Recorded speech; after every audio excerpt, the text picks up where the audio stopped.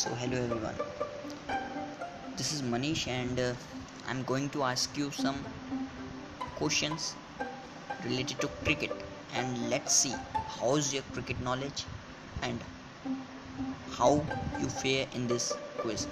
So पहला question मैं लाता हूँ.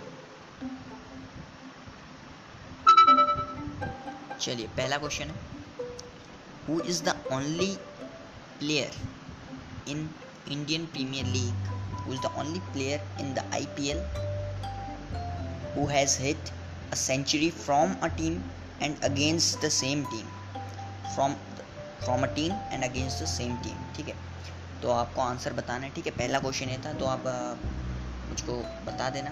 ठीक है, मैसेज कर देना. फर्स्ट आंसर ये है. दूसरा क्वेश्चन, और दो ही क्वेश्चन होंगे. दूसरा क्वेश्चन होगा,